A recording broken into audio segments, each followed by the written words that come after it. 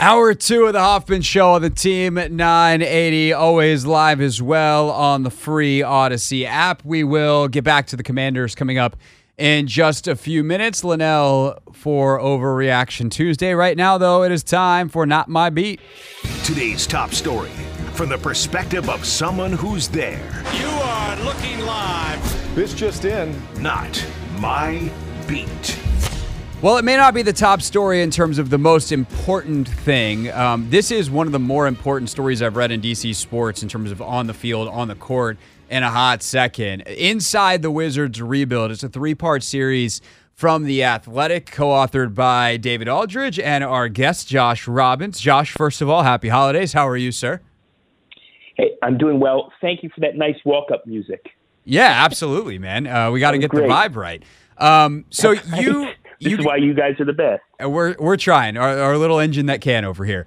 So you and David embarked on something that I think is really important if you're a Wizards fan and you are trying to understand, like, where is this thing headed? You know, they talk about small wins. What are they? And you go on in the series, for instance, in part 2 to talk about some of the amenities that the players have had in terms of chefs and different things in the practice facility that are going to enhance, and as Michael Winger, I think brilliantly says, reduce friction on the way to success, even if they won't directly cause it.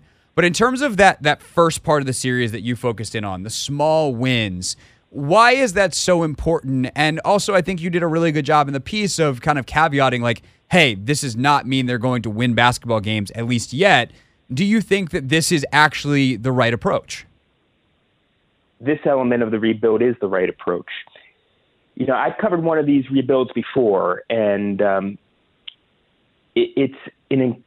word we used in one of our pieces is corrosive. Losing is corrosive, and they're losing a lot. There's no question. And one of the ways to counterbalance that is to emphasize individual improvement, preferably in areas that would benefit the team. So if I'm Daniel Gafford and I'm trying to get 21% of all defensive rebounds, that would benefit the team. And when the team is losing so many games, there has to be other things for the players, the coaches, the staff members to latch onto and to shoot for. And therefore, this is important. And it's also important that players improve and that the Wizards start to build a reputation in the league for players to be able to point to that franchise and say, that's a place where guys get better. Do you think that is happening? And I know we're very early in this. We're less than half a season. We're like a quarter of one season into what will probably be a multi-year thing. But as someone who, unlike most of us, who is like, I don't know if I have to watch the Wizards game tonight. You do. You're a beat reporter. That is your job. Are you starting to see some of those incremental improvements week over week, game over game? Yes, and in some cases they're not only incremental improvements. I would think that Bilal is improving quite a bit. Denny Avdia has improved more than quite a bit. Daniel Gafford is showing signs of improvement. I think some guys, Kyle Kuzma for one, Tyus Jones.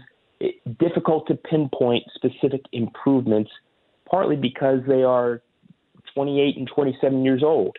That it's very difficult to pinpoint that kind of growth. So for the younger guys, I think it's happening. I think for the older guys, it's much more difficult to identify.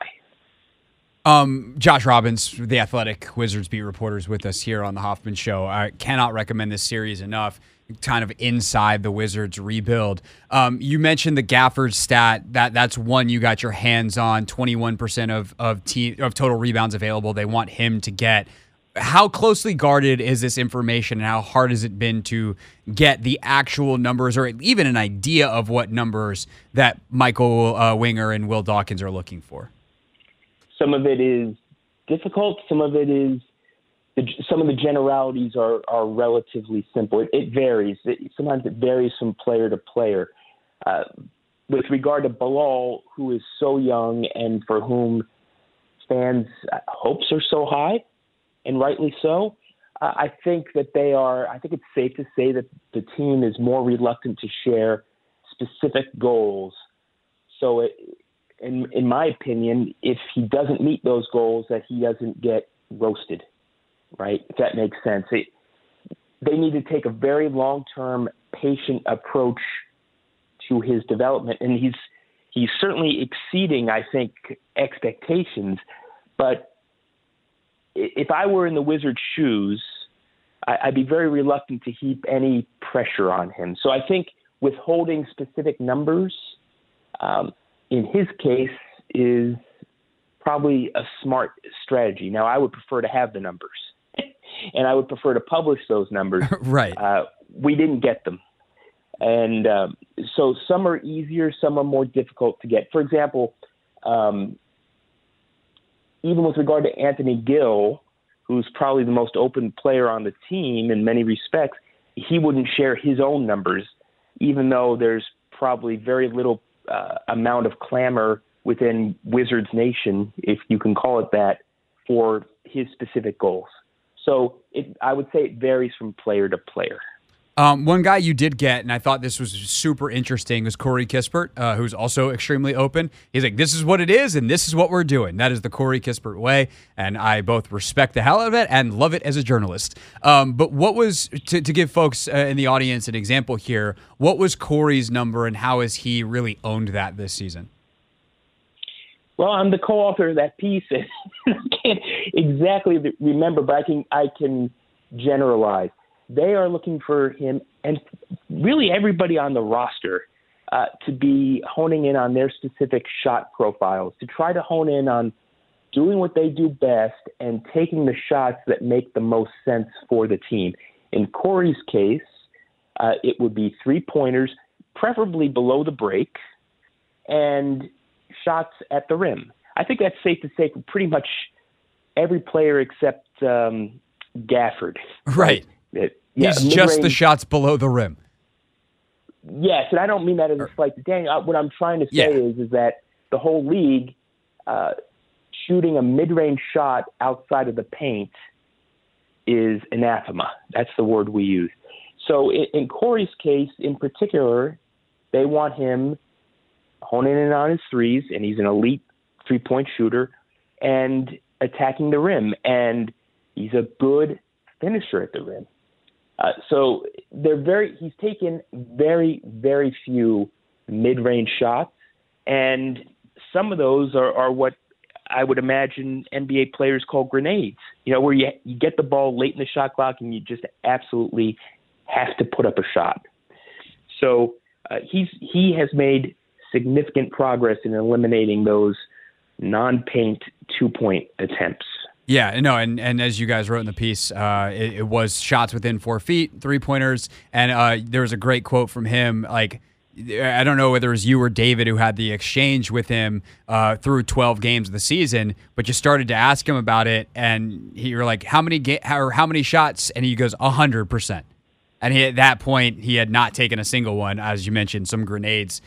Since then, Josh Robbins is with us here on the Hoffman Show. So the last guy I want to ask you about real quick, though, Josh, is going to just ruin the good vibes, because if there is one big disappointment this year for Washington, it is undoubtedly been Jordan Poole.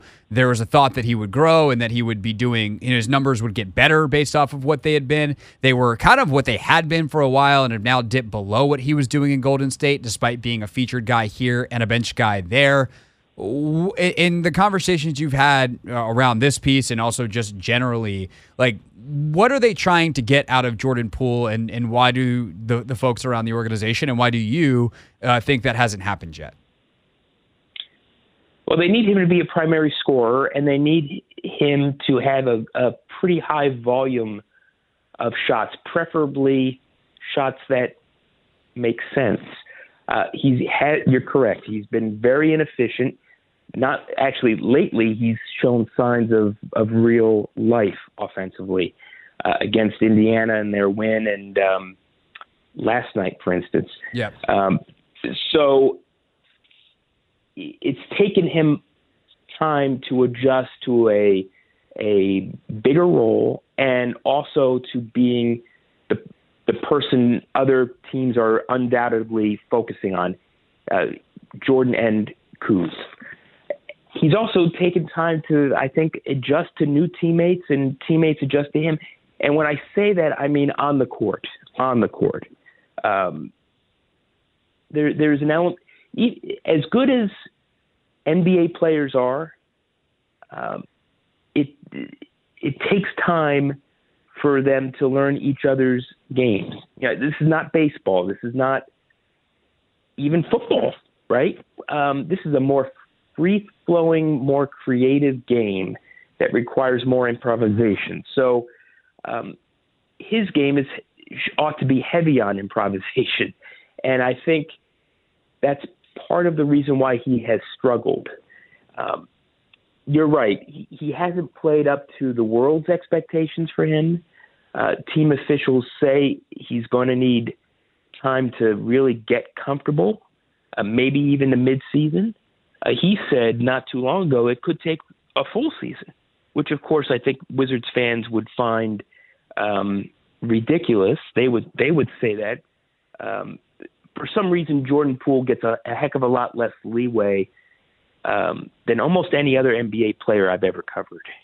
It's a very interesting phenomenon for which I don't quite have the explanation. Yeah, no, I think that's an interesting point, and I think there's probably a lot of potential explanations, but we could probably spend another hour trying to suss them all out. So instead, we'll just leave that thought for pondering amongst ourselves and amongst the audience. Josh, the piece is so good. I got part 3 teed up to read tonight after the show. Thanks as always for coming on the show, and great work on this. Hey, thank you for having me. Merry Christmas to everybody out there and to you. Thank you very much, and same right back at you. That is Josh Robbins, everybody, from The Athletic with us here on The Hoffman Show. When we get back, Linnell and I go back and forth on the old quarterback offensive coordinator situation in Washington, the offensive environment under the microscope. It's Overreaction Tuesday. Next.